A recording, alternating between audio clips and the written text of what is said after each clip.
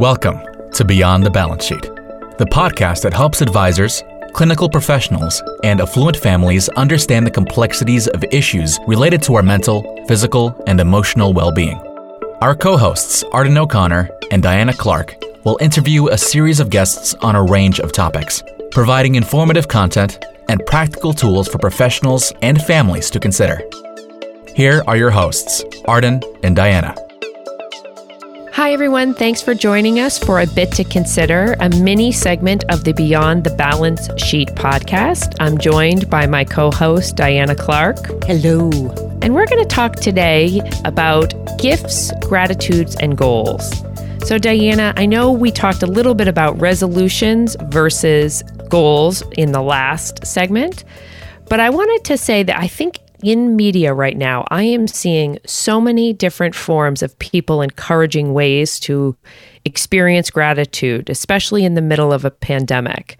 How do you do that on a daily basis? How do I wish I did it, or how do I do it? Maybe answer both. Okay. There have been periods in my time where I actually kept a gratitude journal, where I was able to be structured and disciplined enough that any thought that came to me of something I appreciated, I was able to write it down in that journal. I have not done that in a number of years, but that was the best gratitude practice I've ever engaged in. My goal at that time was something like several hundred entries in a journal, and I made it pretty close. And it does shift your brain, Arden. It does. The now, I don't know. You think when you're in a really good structure and a good habit that nothing can jostle you out of it. And then life does. You get a little bored, your interest in it wanes, and you think, oh, I'll just take today off. And today becomes a week, and a week becomes a month. So now I am finding myself, while I'm not keeping a journal, one of my goals for 2021 is genuinely appreciation and gratitude. And when I am just noticing something beautiful, for instance, snowfall, I'm adding the words, thank you, in front of that's beautiful. Thank you, that's beautiful, so that I'm actually noticing and displaying gratitude at the same time. I love that, because even saying it out loud reinforces the thought of gratitude. So I started at the beginning of 2021 what I call a gifts, gratitude, and goals journal. And it tracks what are the goals I set out for the year or the resolutions more specifically, and how am I sticking to those? Which of those did I honor in this day?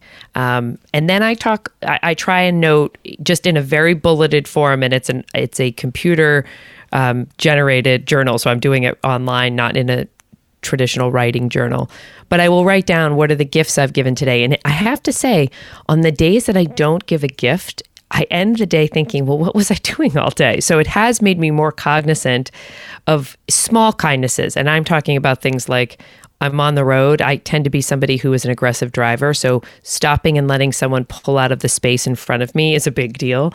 And even having that to write in my journal at the end of the day, I'm very proud if I can document something, even something small like that. But the gratitude piece has been interesting. I think for me, especially when it's a time when I tend to be focused on all the things I can't do, noticing that I actually get to go to the beach and walk with my dogs, and that I'm grateful that I have that opportunity, or I'm grateful that I get to sleep a little later and do a yoga practice at 8 a.m. instead of 6 a.m., has reminded me that this time isn't all bad. It's not all negative, even as we're getting into darker month where it feels like things are more and more restrictive. But there have been some, no matter what you want to call it, silver linings, positives, things that I would like to continue to do even post the pandemic. So that's been my mode. And I the reason I asked the question about what made you give it up is because I'm hoping I will stick with this.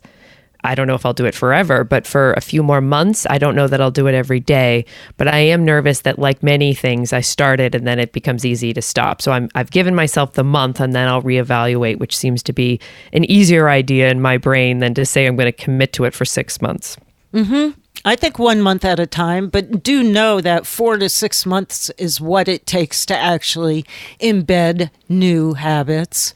They talk about 3 weeks as a way of, just sort of detoxing from old habits, but it takes 4 to 6 months to even begin a new neural network. So we have to keep up structure for that long. Another goal for 2021. Well, thank you for listening today, and thank you, Diana, for your candid thoughts. Thank you.